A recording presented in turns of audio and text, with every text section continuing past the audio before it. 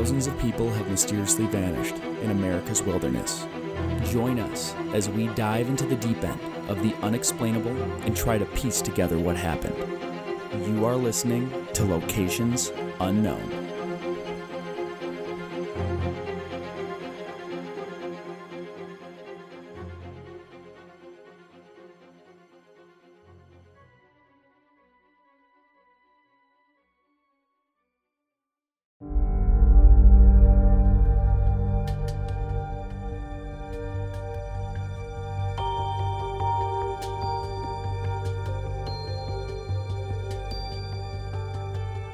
What's up, everybody, and welcome back to another episode of Locations Unknown. I'm your co-host, Joe Irado, and with me, as always, is a guy who Martha Stewart calls to plan her decorations, Mike Vandebogart.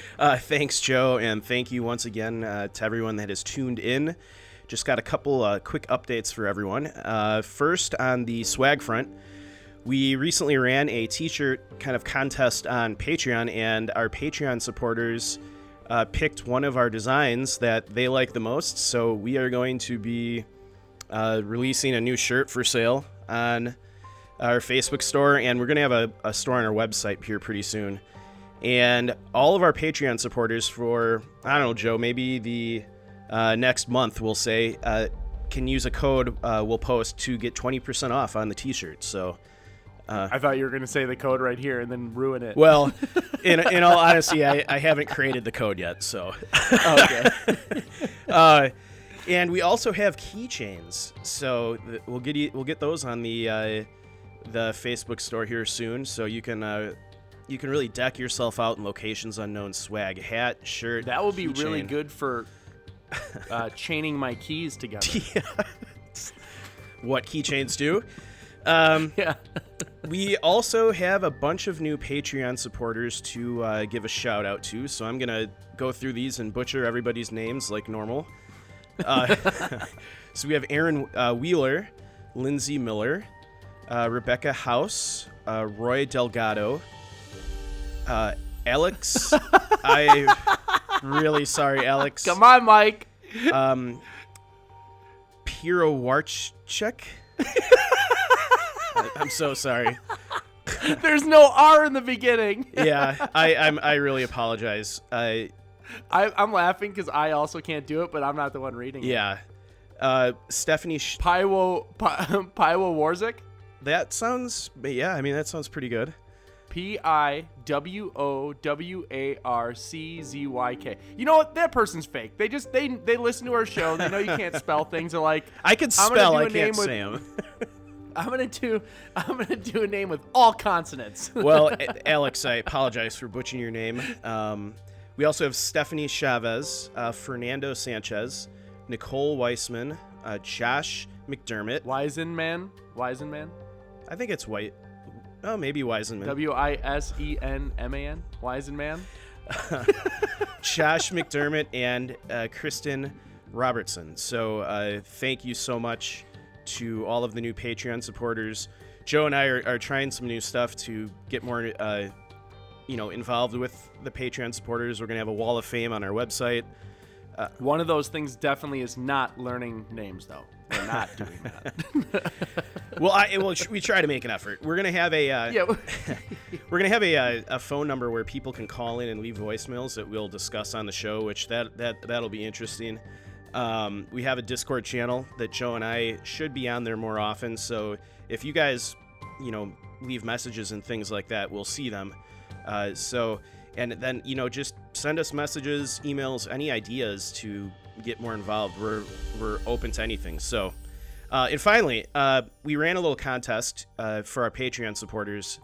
Like I said about the t-shirts, and when it was done, we randomly selected one Patreon supporter to get a free t-shirt, and the winner was Roy Delgado. So, Roy, please, I messaged you on Patreon, so send us the size shirt you want, and we'll get that shipped out. Let us know in the next week, or we're going to try and pick another supporter to get that shirt out. So, and I'm also going to be selecting a Patreon supporter randomly to get a free keychain. So, trying to do more giveaways to our Patreon supporters, so just to show our appreciation. So, hey Mike, how do you become a Patreon supporter? Good question, Joe. you can go to our Patreon page, which you'll find in the links of the show here, and for just $1 a month, you can get access to a bunch of extra episodes and swag giveaways and our access to our Discord channel and any other new things we come up with. So for $1 a month, not a day, I misspoke. $1 a month, you can get access to all of that stuff. Less than a cup of coffee. So per month. Per month, yeah. And if you donate more, or you do a higher tier, they come with other things like hats, free hat, free mug, things like that. So head over to our Patreon page. Joe, any other updates on your end? No, I think that's it. All right, well, let's get at it. All right, everybody, let's gear up and get out to explore locations unknown.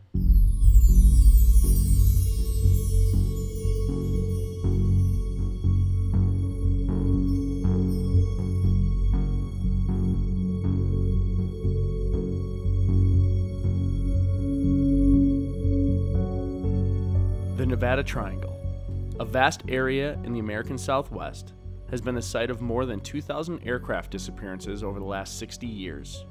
This imaginary triangle stretches from Las Vegas, Nevada, west to Fresno, California, north to Reno, Nevada, and back south to Las Vegas, covering almost 25,000 square miles. Over the years, some of the most experienced pilots have gone missing in this area without explanation. Join us this week as we investigate the Nevada Triangle.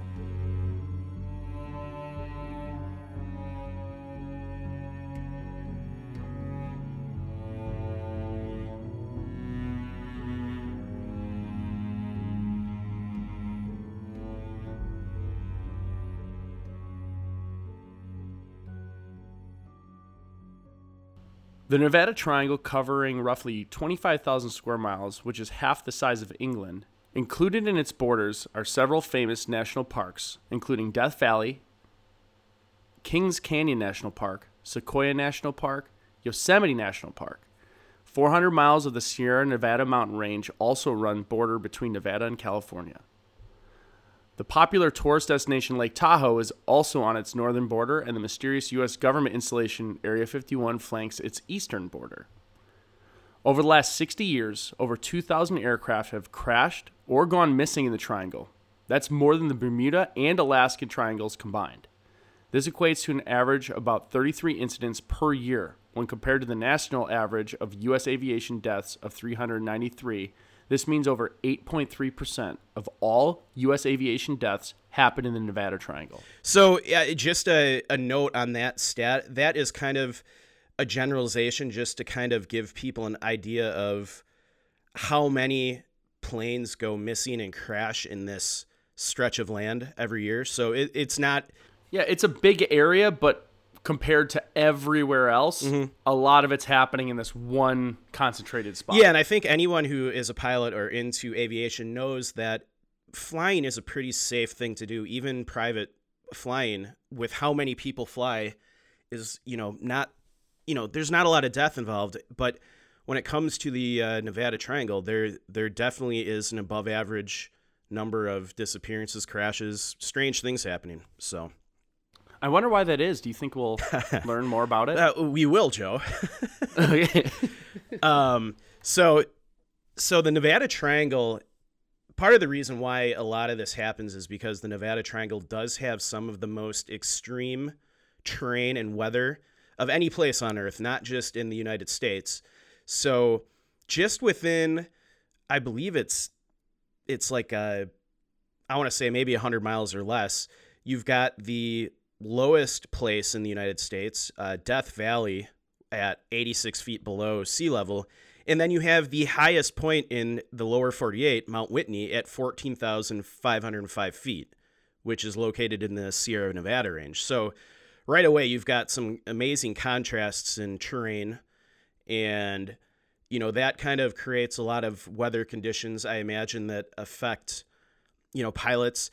You also have some pretty extreme precipitation that happens in the Sierra Nevada range. So a lot of U.S. records have been set in the Nevada Triangle area. So, for example, In 1985, Lake Tahoe set the 24-hour snow record with 67 inches of snow. Jeez. Yeah. Holy cow. Yeah. And then in the 1906 and 1907 season, Tamarack, California set the seasonal snowfall record with 884 inches of snow in one season. So, yeah, so it's, it's some pretty extreme weather. And, as we get into this, you'll see that, on the sane side of theories, I think weather probably does play a good chunk of, factor of what's going on to these pilots. But here's some other just kind of interesting facts about areas within the Nevada Triangle. Obviously, Yosemite National Park sits within the triangle, and that's home to the tallest waterfall in the United States, which has a vertical drop of 2,425 feet. Yosemite Falls, which, Joe, I actually got to see in person last fall.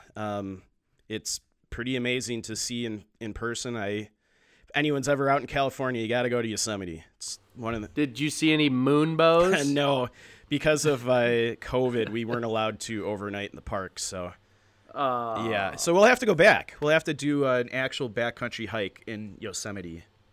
Yeah, I want to go, so I'm in on that one. I was busy filming. That's why I wasn't there. Yeah.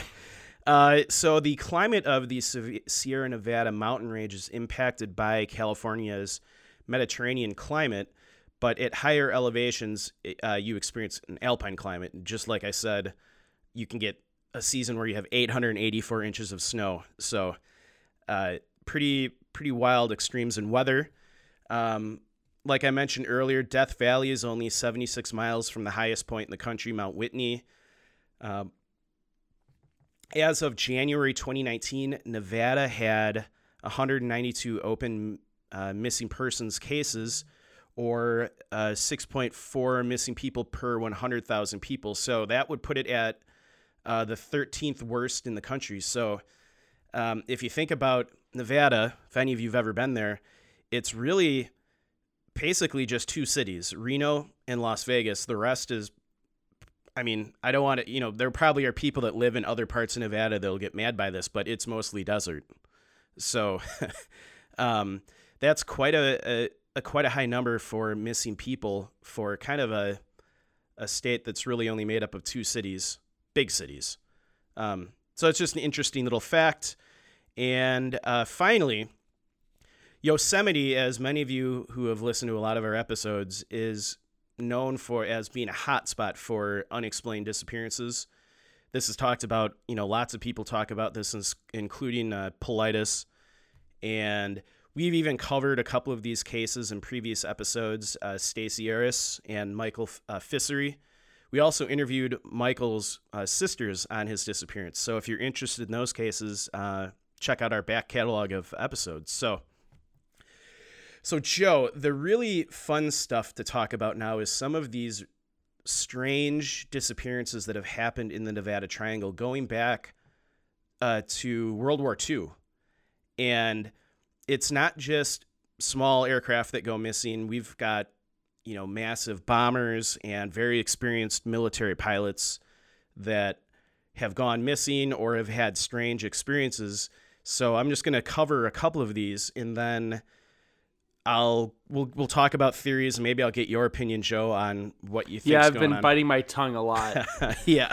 I keep wanting to say stuff, and I'm like, end of the episode. Yeah. End of the episode. So we're going to go back to 1941 to start our timeline. So Lieutenant Leonard C. Lydon was flying an Army Air Force P-40 Warhawk over the mountains when he experienced mechanical troubles and had to bail.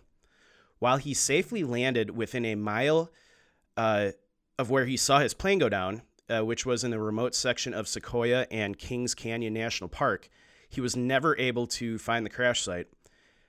There's not a lot of information on this case, but I actually did get onto a forum where there are they're called professional wreck hunters. And they basically just scour the planet for downed aircraft from like World War II and like the Korean War and all those, wars of the past. And to this day, professional wreck hunters have not been able to find evidence of where this plane went down. They haven't been able to find wreckage, and they have scoured this area of Kings Canyon National Park. So we don't have a lot of other information on this, but Lieutenant Lydon, in an official report, stated he saw where his plane went down. It was within a mile of where he landed, and he hiked over there, couldn't find it. And now, since 1941 to present day, the plane has never been located.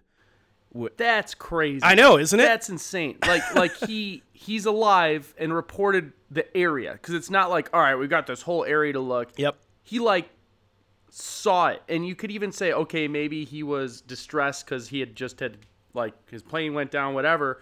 But still, it's like you could do math and say, okay, if you landed here, we picked you up here, you were flying this way, this is where you said the plane was. Let's just do a big grid. Yeah. And it's a plane. Yep. It's not like he dropped like a suitcase and they're trying to find it. No. And I mean, he saw it. He said it was less than a mile of where he landed. It's unexplainable. But here's even if he was wrong and it was 5 miles. Yeah. That's still like, you have a good area. It's aliens. I'm it's done. aliens. It's aliens. They took it. It's aliens. Well, and the thing, and the thing that is even more interesting about that is you've had professionals trying to find the plane for 60 years and they can't find it. I mean, it's not like the grid of where they need to search is that big. They kind of know where it went down. So where's the plane? So that's our first kind of mysterious disappearance that stands out in the triangle. Our next one is not too many years later. So this one is, I think, less strange, but I'll go through the timeline. So December 5th, 1943, a U.S. Air Force B-24 Liberator and a crew of 6 disappeared in the Sierra Nevada mountains while on a routine training mission. The B-24 was supposed to fly from Fresno's Hammerfield to Bakersfield, California, on to Tucson, Arizona, and then back to Fresno. So the plane disappeared.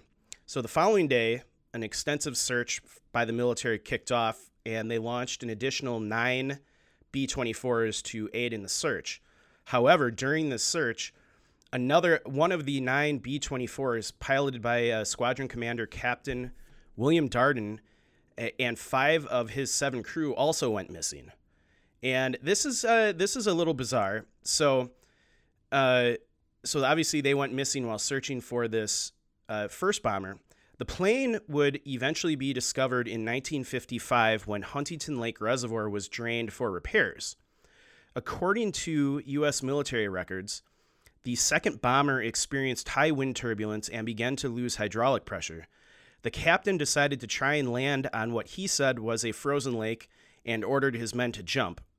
But only 2 of the crew members actually jumped out of the plane.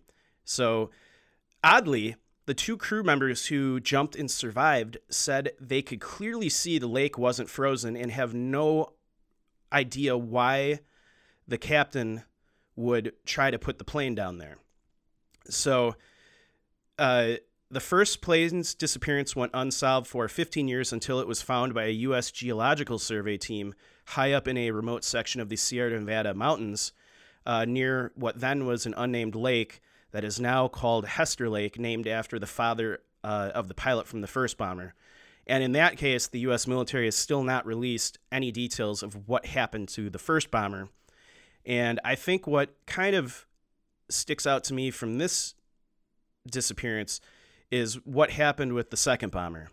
So the commander said he was putting it down on that lake because he said it was frozen, but you have 2 of the crew members who on the record stated we could clearly see the lake wasn't frozen and have no idea why he put that plane down in that lake. So they parachute jumped out of the plane. Yeah, the 2 that survived. I'm so dumb. I thought he was gonna put it down this lake, and as he was putting it down, they're gonna jump out of the door No. and roll. No, and I'm so dumb. I'm having one of those mornings. No, so yeah, they B-24s are pretty big bombers, so they would have been able to jump out while it's flying. But it I guess you could go about this in a couple different ways. Maybe there was no other area for them to put the plane down. Maybe it was all tree covered, mountainous terrain. Or you could go the conspiracy route and say, what was the commander hiding? Was there something on that plane?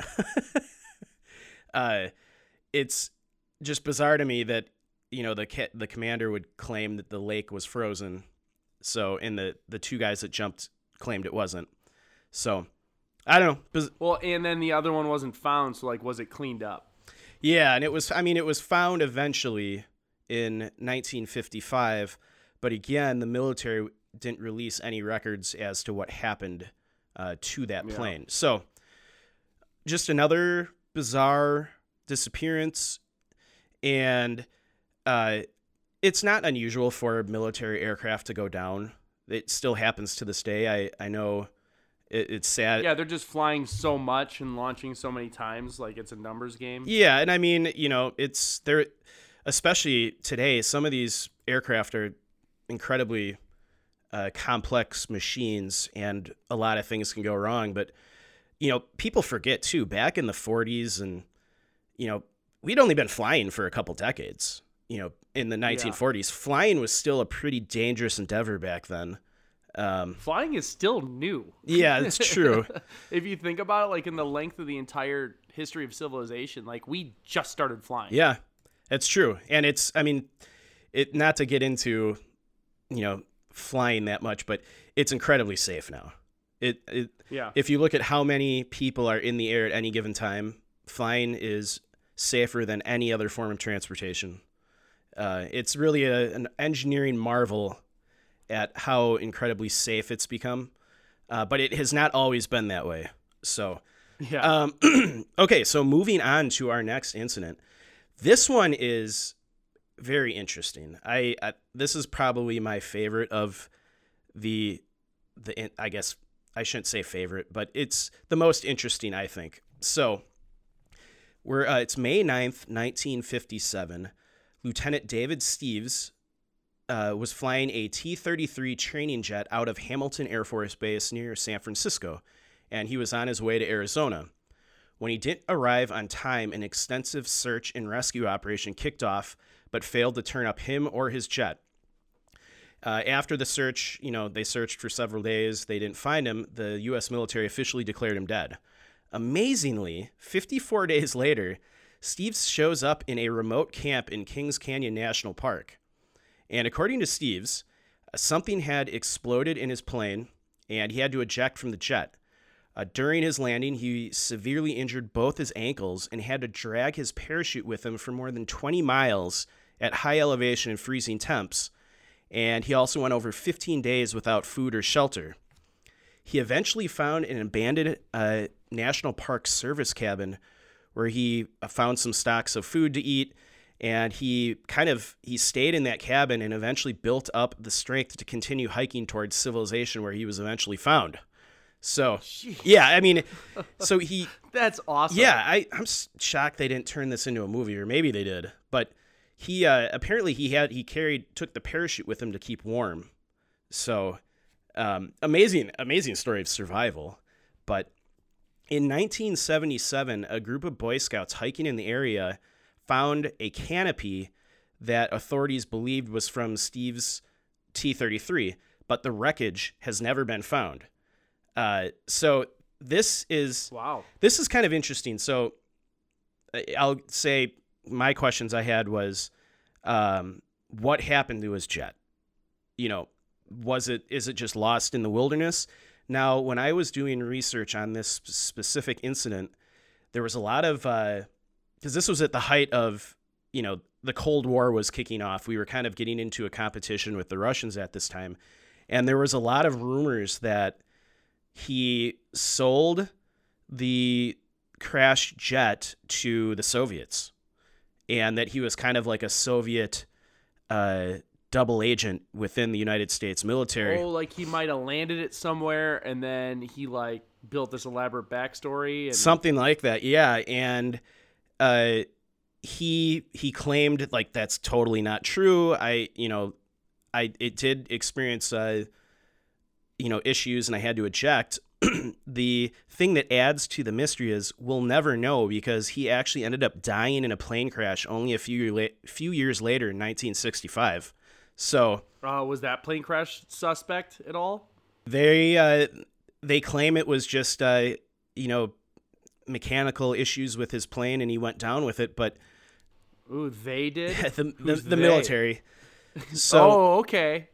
which I know. I'm being no, I mean provocative. So like I said, back then, these pilots would fly, new and unproven jets a lot of the times, and Sure. they would go down. Or was he a double agent and he was selling U.S. military technology and they got rid of him?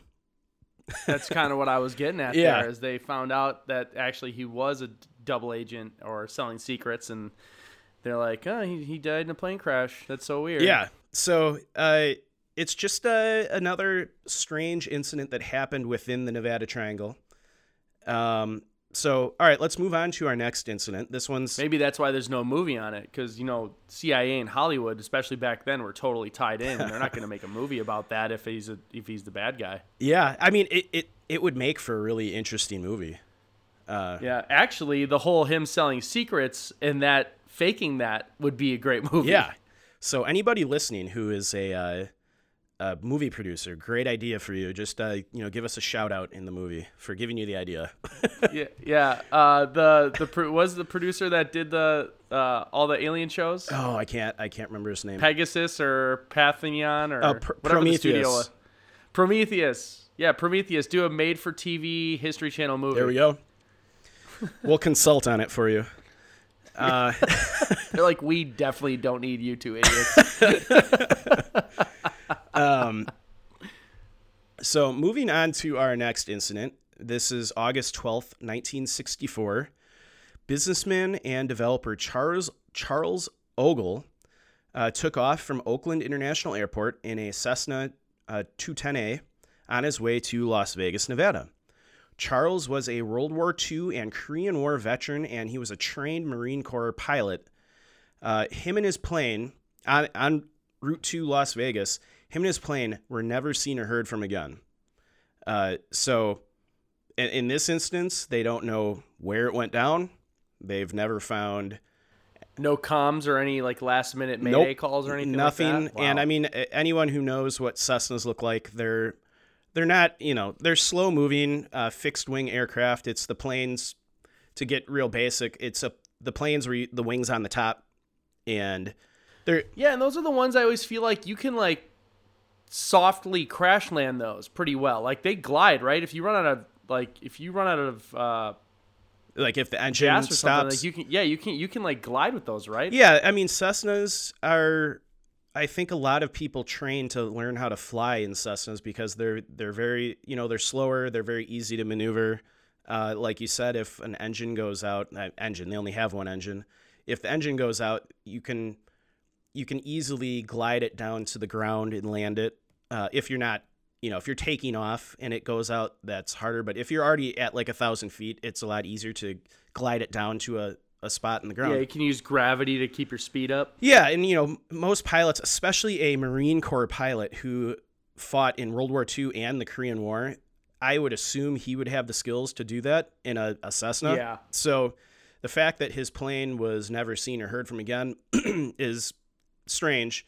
And fast forward now to 2007, and we're going to get in, the main meat of our timeline is going to be spent on the search around Steve Fawcett. I'm sure you probably remember this, Joe. I remember. It was in the news for weeks. Yep, I remember it. But so in 2007, when they were conducting the search for Steve Fawcett, they found 8 other wrecks discovered in the Triangle area. Jeez. Yeah. And they say during the search that they didn't devote a lot of time in identifying the other wrecks because they were focusing all their resources on Steve Fawcett. But it turns out that later analysis of the wrecks were inconclusive, and they really couldn't tie any of those 8 wrecks to Charles Ogle. So his disappearance still remains a mystery to this day. So his plane and wherever he went... But they discovered 8 other wrecks. Yeah. So, yes. That's 8 other people that have been missing that they don't know about. Yeah, and I mean, when you're talking That's crazy. that there's been 2,000 disappearances and crashes in the triangle, that's, 8 seems kind of low. Yeah. So, yeah, to this day, Charles Ogle, his case has not been solved, and I'm sure there's probably, professional wreck hunters out there looking for his plane.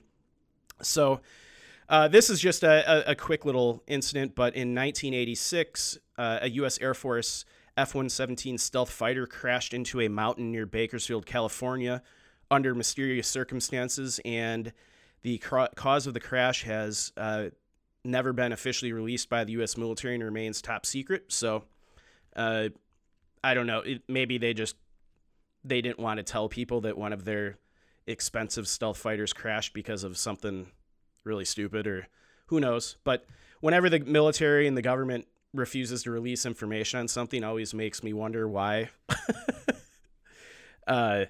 So fast forwarding now to September 3rd, 2007. This is kind of the big disappearance in the Nevada Triangle that got, I think before Steve Fawcett went missing, I don't think people even really referred to this as the Nevada Triangle, but once he went missing, I think people started connecting all the dots and realizing, like, wow, a lot of people have gone missing in this location. And that's when kind of the term Nevada Triangle kind of started popping up, because I don't think a lot of people have probably even heard of it before.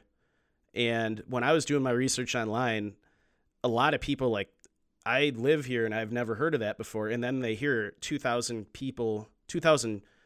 aircraft have gone missing over the last 6 years. Like, holy cow, that's a lot. Yeah, that is a lot. So for those of you who don't know who Steve Fawcett was, he was a businessman and a record-setting aviator. He was famous for, in 2002, he rose to international fame when he piloted it all the way around the Earth in a hot air balloon.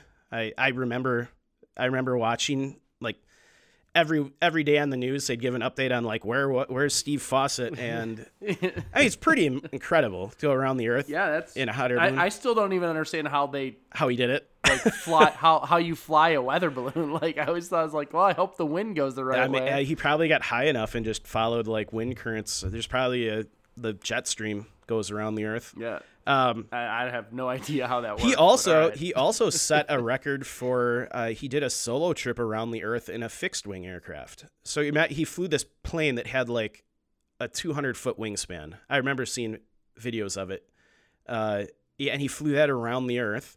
And he also has some records as he's sailed around the planet by himself. So he just likes going around the planet in weird ways. Well, he's kind of an adventurer. He has a lot of, like, land speed records, and he's kind of a daredevil in a way. So the morning that he disappeared, he was just going out on a couple hour flight to just, pilot. My dad does this a lot. If you're a pilot and you have a plane, it's fun to go flying. So whenever there's good weather and you have time, you go flying. So sure. He took off from a private airstrip near Smith Valley, Nevada, in his Balancia Super Decathlon stunt light aircraft. So you can Google this, but just so people know what it looks like, it kind of, in the simplest terms, it kind of looks like a Cessna. It's a fixed wing aircraft with the wing on the top of the plane. It's a single engined aircraft, but it's faster. If you've ever been to an air show, they'll have these. They have, like, the smoke behind them, and they do the loops and the corkscrews, and they're very maneuverable, very fast. And Steve Fawcett obviously is an experienced aviator, and he originally amassed significant wealth as a commodities trader and eventually started his own financial trading company. So he was a very wealthy guy, and he's doing all right. He's doing okay. So that morning, he had told his wife and friends he was just going for a quick flight, and they'd be back before lunch after a nice cruise through the early morning air. He didn't plan on being gone long, so all he wore was a white T-shirt, sweatpants, and sneakers. pet peeve of mine, he also left his cell phone and GPS tracker at home. So always bring your cell phone wherever you go. Yeah. Don't leave it at home. There's no reason to leave it at home. Even if you don't think there will be cell signal, bring it with. And doesn't hurt. Doesn't hurt. So the FAA also confirmed that Fawcett did not set a flight plan that morning, but friends had mentioned that he may have planned to visit the areas of Lucky Boy Pass and Walker Lake, and they think he was possibly scouting locations for an upcoming land speed run that he was planning. So he may have been, flying around looking for some flat areas that he could, break another record, because he was a record setter, as they called him. The plane was equipped with an ELT, which is an emergency locator beacon that should go off in the event of a crash. But oddly, in this case, it never went on. And it was reported that he had enough fuel on board to fly for about 4 or 5 hours. So, okay, plenty of fuel. And after Fawcett failed to return around lunch, his wife began to worry and then reported him missing that afternoon. Now, within 6 hours of his disappearance, the search and rescue operation kicked off. And as you'll learn, this probably was one of the largest search and rescue operations since World War II in the United States. I remember seeing it on the news. It was every day. I remember as a kid, well, I wasn't a kid in 2007, but I just remember seeing it. Every news channel was talking about it, local, national. It was kind of like the nation got caught up in the search for Steve Fawcett. And so on the first day of the search, civilian air patrol were searching the air, and they mentioned that they had to suspend the search midday due to high winds. And but by the fourth day, they had over 14 aircraft in the search effort, including one equipped with this system called Archer, which could automatically scan detailed imaging for a given signature of the missing aircraft. So kind of similar to other systems we've talked about, especially in the gentleman that went missing in Joshua Tree, where they have camera systems on the aircraft that can take thousands of pictures of the train, and then it looks for things that are missing or that stand out, that aren't natural. So this was some kind of system that did that for aircraft signatures. So by the second day of the search, the Civil Air Patrol searched but found no trace of wreckage after initiating a complex and expanding grid, which they eventually expanded into nearly 20 square miles. So, or 20,000 square miles. I was going to say 20 square miles and they didn't find it? Then they're terrible. 20,000 square miles. So, like we said, the whole Nevada Triangle is 25,000 square miles. So that is a huge area to search. Yeah. So, according to the Lyon County manager, Jeff Page, within a matter of days, we had over 45 planes searching the entire area for Mr. Fawcett. It was single-handedly the largest search this state has ever seen. And not only did they have dozens of rescue crews searching on the ground, they also had, so he was friends with a lot of, people in the aviation industry. And some of those high-profile names actually joined the search, including Neil Armstrong and Richard Branson. So, oh, geez. Yeah, so for those of you who don't know who Neil Armstrong was, he's the first human being to set foot on the moon. Yeah, how dare you not know who Neil Armstrong is? And Richard Branson is the owner of Virgin, is it just Galactic and Virgin Mobile, Virgin. It's like Virgin Industries. Yes, but he owned an airline, and he's one of the guys trying to go. I actually got to go race cars at the spaceport down there in New Mexico. Ooh, that sounds. It was awesome. They have their that plane that like launches their Virgin Galactic plane, and I got to go see the hangar for that. It was awesome. Cool. Maybe we'll talk about that on our Patreon episode. Oh, maybe. So, Richard Branson is he's kind of like Elon Musk in a way. He's trying to develop private space travel. I'm sure you've seen his plane. I believe it's called Spaceship One, that has been flying to the edge of space.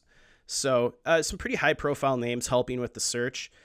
They mentioned that on September 7th, Google helped the search for the Aviator through its connections to contractors that provide satellite imagery for Google Earth. Branson said he and others were coordinating efforts with Google to see if any of the high-resolution images might include Fawcett's aircraft. On September 8th, the first of a series of new high-resolution images from Digital Globe were made available via the Amazon Mechanical Turk beta website so that users could flag potential areas of interest for searching. So anyone who's not familiar with Amazon, I don't know what that is. Tell me. Yeah, so actually it's pretty interesting tool that Amazon released with no fanfare. You would not know it exists if you didn't actually go out and search for it. I actually in college. I'm looking at it right now. Yeah, actually in college, I was a user on Mechanical Turk. You could make some extra money. It's basically crowdsourcing kind of mundane online tasks. So a lot of it's like a professional Fiverr. Kind of, yeah. So like a lot of companies will post, Amazon used it a lot for themselves. So they would show listings and then the picture that was on that listing. And you basically just had to say, all right, does the picture match the listing? So if they're selling a stove, if a picture of a dog is shown, you go, no. And then you get paid like 5 cents. And it's real. Oh, nice. Yeah. I mean, you're not going to get rich doing it. It's real mundane, but you could do it from your computer at night before bed or something. You could write a program that just right. spams it. And they had all kinds of companies would sign up to have, these mundane tasks. It was kind of the age before, I think, a lot of the AI stuff that is probably doing that work now. But so by September 11th, they had up to 50,000 people scrutinizing more than 300,000 278 square foot images of land that they've been taking. And Peter Cohen of Amazon believed that by September 11th, the entire search area had been covered at least once. And obviously, they didn't find anything. So by September 10th, search crews had found 8 previously unidentified crash sites, some of which were decades old. The urgency of what was still regarded as a rescue mission meant that minimal immediate effort was made to identify the aircraft in the uncharted crash sites, although some had speculated that one could have belonged to Charles Ogle, missing since 1964. And I had mentioned earlier that eventually they said the 8 wrecks were they couldn't determine who they belonged to, so Charles is still regarded as missing. So by September 12th, survival experts speculated that Fawcett was likely to be dead at this point. Like we said, he went missing on September 3rd. It's now the 12th. And I forgot to mention, he's 63 years old. Okay. Yeah. So by the 12th, that's a pretty long time to, be stuck out in the wilderness. And I'm assuming they're assuming he probably crashed to some extent and he had no food or water with him. And chances are he was in a desert-like area. So the chances of survival are, pretty slim. Yeah. But so moving on, Amazon's search effort was shut down the week of October 29th without any measurable success. Major Cynthia Ryan later said it had been more of a hindrance than a help. She said the persons purporting to have seen the aircraft on the Mechanical Turk or have special knowledge clogged her email during critical days of the search and even for months after. Many of the ostensible sightings proved to be images of the actual civilian aircraft patrol searching the area, or simply mistaking artifacts for old images. So I think they appreciated Amazon's gesture of, helping out, but looking back, it really was more of a hindrance than anything. So yeah. So now on September 17th, the Nevada wing of the Civil Air Patrol said it was suspending all flights in connection with its search operations, but the National Guard search flights, private search flights, and ground searchers continued. By September 19th, 2007, authorities confirmed they would stop actively looking for Fawcett in the Nevada desert, but would keep air crews on standby to fly to possible crash sites. And on September 30th, it was announced that after further analysis of radar data from the day of his disappearance, ground teams and 2 aircraft had resumed the search. So they must have received some kind of information that said, all right, we should get back out there and look. We think we might have found it. Okay. But maybe they were looking in a wrong spot. And yeah, I think when they kind of looked at it again, they're like, oh, crap, we should be over here, over there. Yeah, but unfortunately, on October 2nd of 2007, the Civil Air Patrol announced that it had called off its search operation. Ryan later noted that the search was the largest, most complex peacetime search for an individual in U.S. history. So just put that... Yeah, it went on for a long time with a ton of resources. We've talked about a lot of different searches on different episodes and, the massive amount of manpower and resources required. This eclipses any of that. Yeah, and it costs a ton of money. And I know, it's sometimes polarizing to talk about the cost of, trying to find somebody, but still, you're talking millions and millions and millions of dollars. Yeah, I think I couldn't find the total exact cost, but I know the state of Nevada spent at least $1.6 million, and the wife of Steve Fawcett spent an additional $1 million of her private money, and we don't know how much the federal government spent on his search, but like you said, Joe, it's in the millions. And then you have a lot of volunteer time spent. So there's a lot of volunteer searchers that are on this that aren't compensated, but it's expense. These people have lives, jobs. There's an opportunity cost too, that putting all of these people in the field looking. So just an absolutely massive and complex search. So fast forward a year. So now it's August 23rd, 2008. Almost a year after Fawcett disappeared, 28 friends and admirers conducted a foot search based on new clues gathered by the team. But unfortunately, their search concluded on September 10th without finding anything. Now, fast forward to September 29th, 2008. So we're like a year later now. Yeah, a year later, a hiker found 3 crumpled identification cards in the eastern Sierra Nevada mountain range in California, about 65 miles south of Fawcett's takeoff location.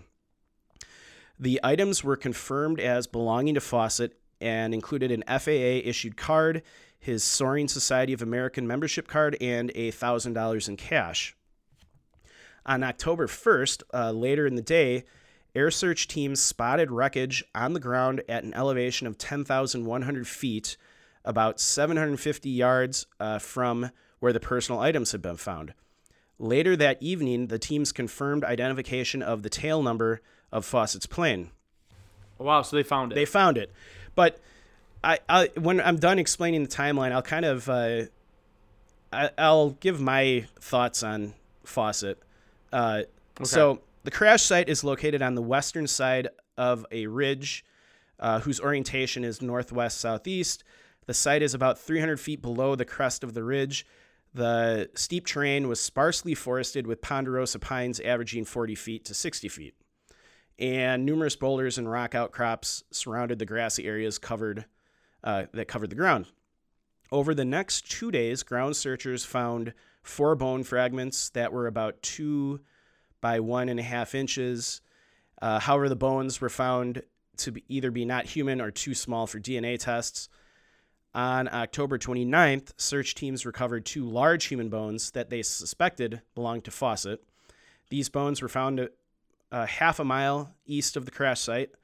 Tennis shoes with animal bite marks on them were also discovered.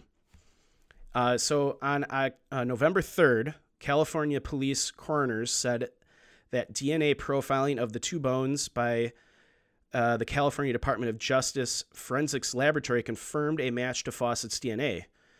All right, so they found his bones a half mile east of where the crash site was discovered. Yeah, and the Madera County Sheriff, John Anderson, kind of said what we say a lot of times, that he believes Fawcett died on impact, and that it wasn't unusual for animals to drag the remains away. So, okay, you've got a lot of you've got bears in the Sierra Nevadas, and we mentioned this, that a lot of things can happen to disrupt the remains. You especially a year or two later. Yeah, you have animals moving stuff around. You could have rain and snow melt moving things. So that could explain why the remains were away from the crash site. On March 5th of 2009, the NTSB issued its report and findings. The report states that the plane crashed at an elevation of about 10,000 feet, 300 feet below the crest of the ridge. The elevations of the peaks in the area exceeded 13,000 feet. However, the density altitude in the area at the time and place of the crash was estimated to be 12,700 feet. The NTSB declared the probable cause of the crash as the pilot's inadvertent encounter with downdrafts that exceeded the climb capability of the aircraft. Contributing to the accident were downdrafts, high density altitude, and mountainous terrain. So, my biggest takeaway with this is, obviously, flying in mountains is more difficult than your typical, like, flying in Wisconsin or somewhere where it's flat. Any flat land. But Steve Fawcett was a very experienced aviator. He should be aware of those risks and things pretty. Yeah, he's pretty well read in on like what to do and where to go. Yeah, I mean, the man went around the planet in a hot air balloon. He flew around the planet in a single engine fixed wing aircraft. He sailed around the planet. He's not a dumb guy. He understands, risks. He was a very experienced pilot. I just have questions about what he was doing. If he was out searching for, somewhere to do a new land speed record, that's not up in the Sierra Nevadas. That would be, out in, the salt beds of Nevada. Sure. So was there something else going on here? Not just pilot error flying too close to the mountains. I know they say a lot of crashes do happen in the mountains because pilots are inexperienced and they underestimate the winds involved in. Yeah, this wouldn't be him. This wouldn't be him. He wouldn't fly that close to the mountains. So I don't know. I feel like something else was going on with this crash. Maybe he had a medical emergency and became unconscious and had a heart attack or something, and his plane just flew too close to the mountains. Or there was a lot of, at the time, there was a lot of rumors going around in the public that he purposely disappeared to avoid the stress of life and things like that. I don't buy that. He was a successful. Well, and they found the body. Yeah. So I mean, it's while he was still missing, I'd say that would be a potential thing. So yeah. So the official cause of his disappearance was basically pilot error and wind conditions. I don't know. It just doesn't seem like something such an experienced pilot would do. I don't know. What do you think? Do you kind of in the same frame of that?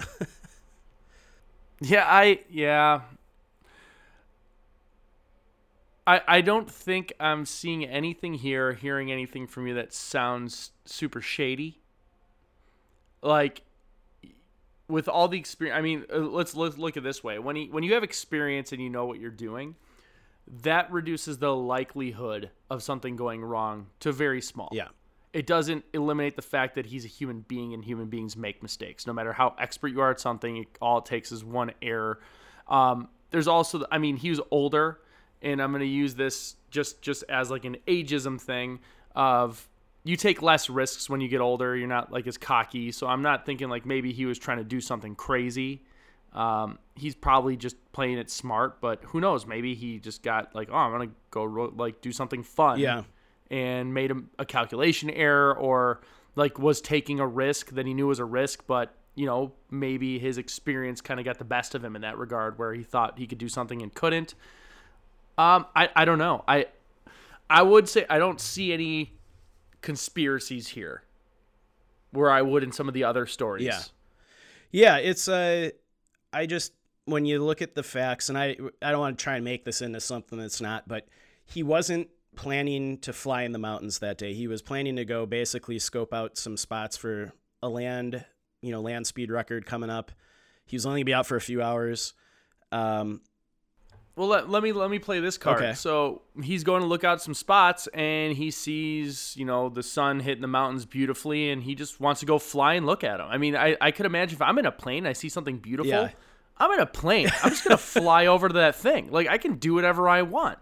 And, maybe a giant wind drift kind of went up the side of one of the mountains, or he got a big downdraft, pushed the plane down right into the ridge, like just a quick, couldn't recover, just a perfect storm of crap happening that just didn't work out. And I did read the aircraft that he was in had a climb capability of about 300 feet per minute. So if he's experienced a downdraft that of 300 feet, there's a chance maybe it caused him to stall out near the mountain, and he didn't anticipate that. Yeah, and if you're over a mountain, it's not like you have a ton of ceiling to recover from. It's just and this is probably from growing up. I have mentioned before, my dad is a pilot. A lot of his friends are pilots.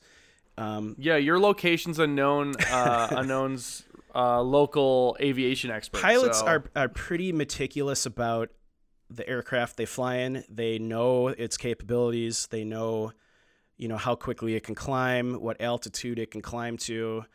They know they know what to do and what not to do in their aircraft, the experienced ones. Well, especially when you're putting enough time in the same aircraft, you're going to know it's, I can't say I've flown a plane. My cousin flies planes, and he's got that same thing. I ride dirt bikes and motorcycles. Yeah. And when you're on two wheels, you kind of have to, you get a feel for what your machine is capable of. Like, if I'm going to hit the accelerator, I know what's going to happen because I have about 4 different motorcycles. I know what's going to happen on each one, and they're all different. Yeah. And I just know because I put so much time in. Like, and a lot of people who ride motorcycles know it's defensive driving saves your life, and sometimes defensive driving is hammering on the accelerator to get out of the lane or something because someone's coming over. Yeah. I actually drive my bikes differently based on what I know the accelerators can do because of certain situations I've been in. And that has only happened because of time and me not getting in wrecks, and then understanding oh, wow, okay, that's stuck in my head. So this guy is going to know his plane's little quirks very well. So that's where I look at it as it must have been something so sudden and so unrecoverable that it just didn't matter.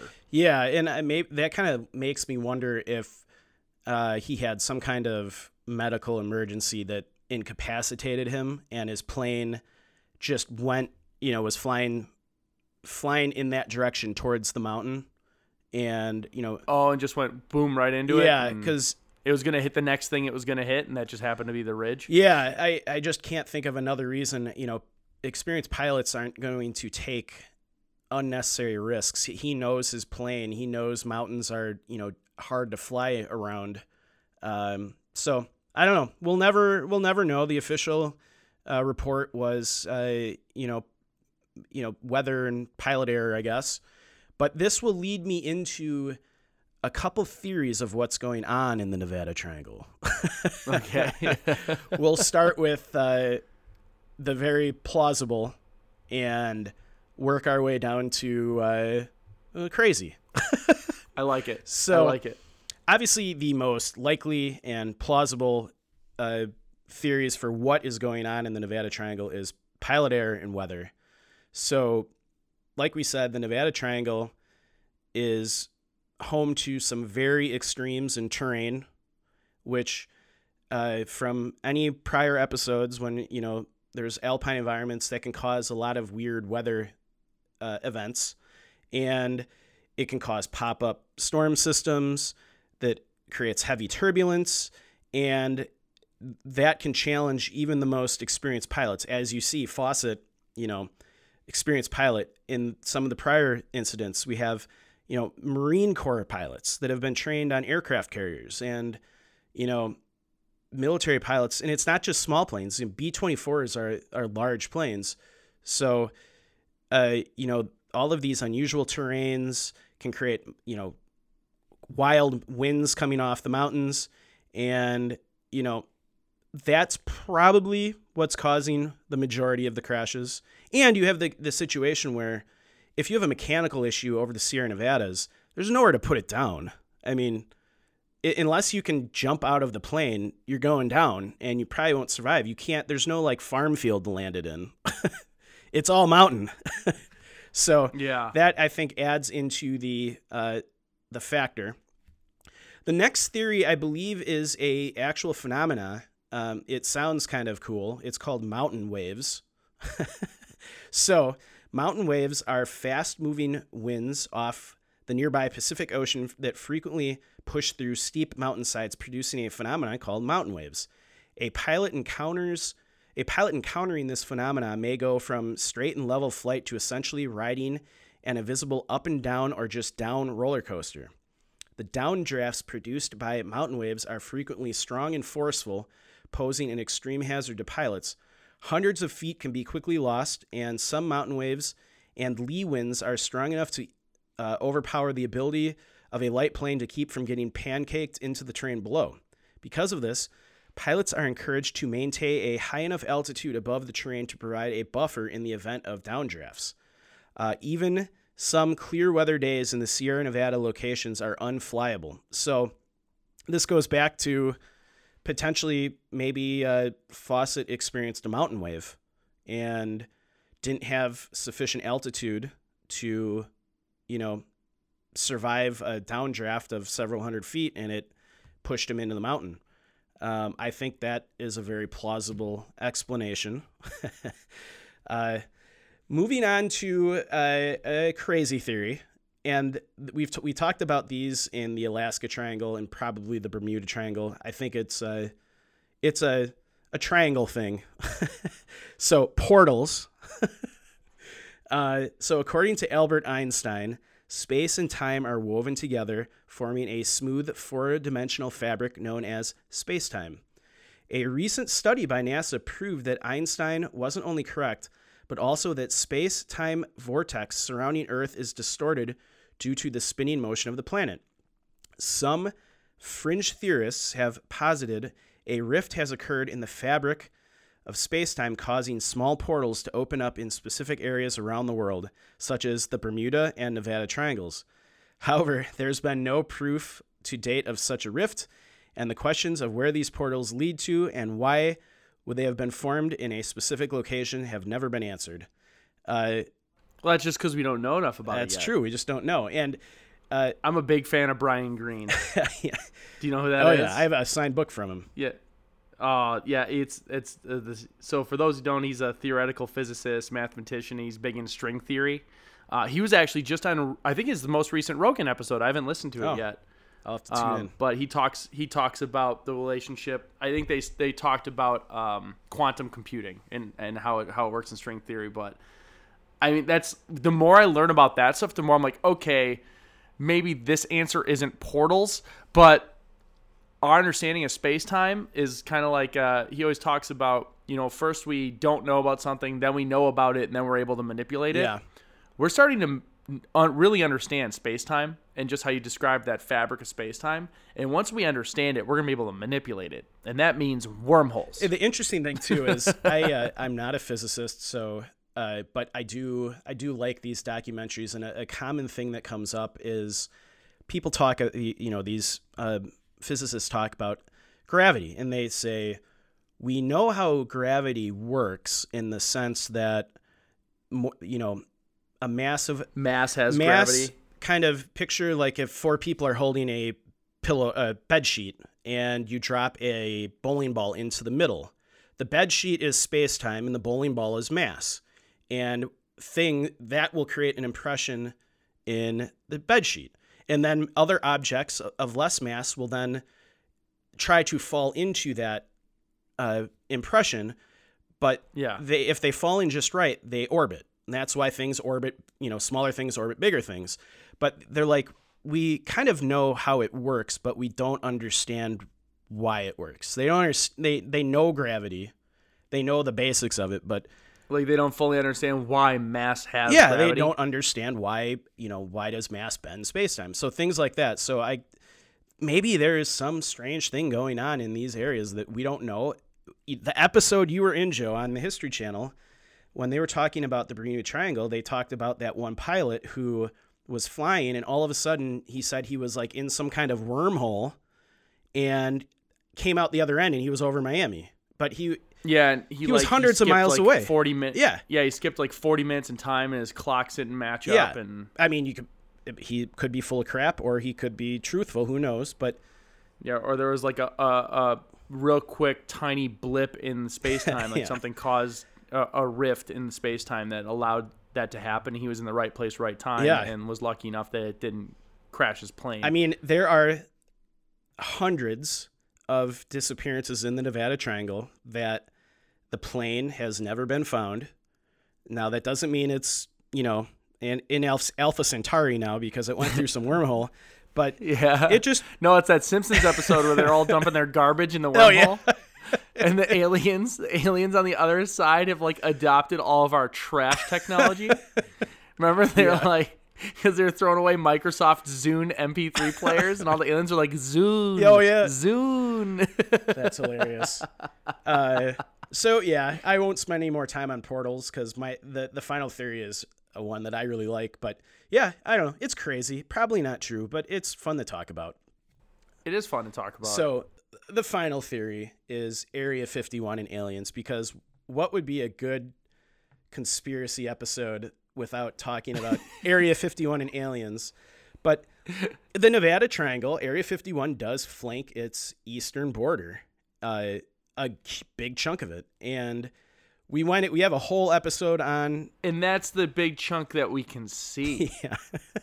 Underground, yeah, I bet it encompasses a large area. Yeah, so we did an entire episode on Area 51. So you should go back and listen to that one. It's very interesting. Yep, self-plug. Yeah, self-plug. I should have actually put the episode number on here, but show prep. Like I said, eastern edge of the Nevada Triangle sits the highly classified government facility, Area 51. According to the U.S. Air Force, the site has been used since 1955 to develop and test weapons and experimental aircraft. Remains from the Roswell crash are allegedly stored at the facility. Episode 27. Okay. Sparking decades-long rumor that its real purpose is for studying and communicating with extraterrestrials.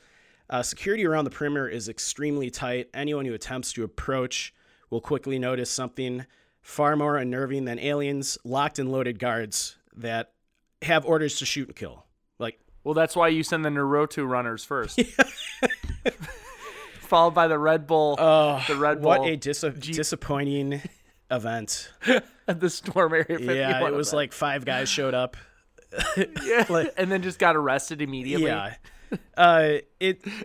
It's been on my bucket list to drive down that road as far as you can legally go and see the signs that say if you basically just to be there. Just be there. If you go any further, you'll get shot and killed. Kind of terrifying. But I may or may not know of a guy who's a friend that is going to go work there. Oh, well, you probably shouldn't. That's probably cool. Shouldn't say any more then. We'll save that for the Patreon episode. Yeah. So people speculate that the real reason why so many civilian aircraft have disappeared is you could go 2 routes. One, the government's just shooting them down and not telling anyone because they get too close to the airspace. I happen to feel that if our government was shooting down dozens of civilian aircraft every year, that somebody would leak that to the public. I mean, that's pretty... I could go either way on that one. I don't know. I mean... Maybe if it was over the White House or something more public, if you're working at Area 51, I'd say just to work there. Yeah.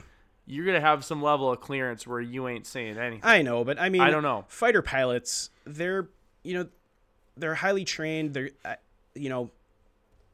Plus, I think they're pretty good at determining the threat level.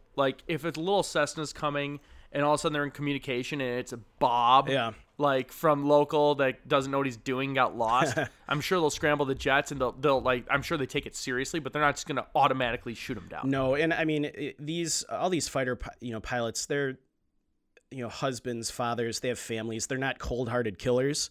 I feel like if the government was shooting down dozens of civilian aircraft every year, somebody would say something. I mean, yeah, by now somebody on their deathbed would be like, and by the way. Yeah, I mean, I'm sure it's probably happened once or twice, and we probably don't know about it. I would agree with you because on that. It's pretty serious. You can go on YouTube, and there's videos of pilots that just get even near the airspace, and next thing you know, there's F-16s tailing them. So it's not something to screw around with. But on the other end of the spectrum, can an F-16 fly slow enough to tail a Cessna? Probably not, but they will buzz it. And I'm just trying to think of, like, can they even fly slow enough to stay with it? Yeah, Cessna probably go 120 miles an hour. If they're at an angle towards the ground and just rock and thrust, because they're not getting any lift at that speed. Yeah, more likely they'd probably like radio you and then like do a couple like close flybys, like showing their weapons. The crap out of you. Yeah, I know. Like break the sonic barrier right past you. Just be like, yeah, you're turning around, bud. Yeah. On the other end of the crazy spectrum, though, it could be that the aliens at Area 51 are either abducting these aircraft, or maybe the U.S. government uses these aircraft to test new advanced alien weapon technology. Well, for that one where the guy parachuted and they couldn't find it, that's 100% what happened. Right? So, yeah, it sounds like a really cool X-Files episode. In all honesty, I don't believe the Area 51 or portal theories. I think it's something more simple as, pilots just underestimate the crazy weather that happens around mountains. But who knows? Maybe it's portals. Maybe it's aliens. Yeah. Gotta have a... Yeah, I like to think it's possible. So that is all I had, Joe. I agree with you on that. I think it's more likely attributed to the thing that makes the most reasonable sense. But I like to always think that there's something I won't say more sinister going on, but something more interesting happening that makes it worth tuning into our show every time we post one. I would like to say I've hiked and survived 2 of the triangles now. So I've hiked in the Alaska Triangle and the Nevada Triangle, and I've made it out alive. Ooh. So. Oh, you're starting to really push the boundaries here. I know. Mike. We got to go on a sailing trip in the Bermuda Triangle. Then we'll have the trifecta. Well, let's take like a little paddle boat out of like Miami for like 20 minutes, and we'll come back. Yeah. And then we'll technically have done it. Technically, if you've gone swimming off the beach in Miami, you've probably been in the Bermuda Triangle. So, boom, done it. There you go. I've been there, and we were just in Tahoe. So there you go. So that's all I had. Anything else, Joe, from your end? Nope. Thanks again for tuning into our show. We appreciate all of you for listening and sharing Locations Unknown with your friends and family.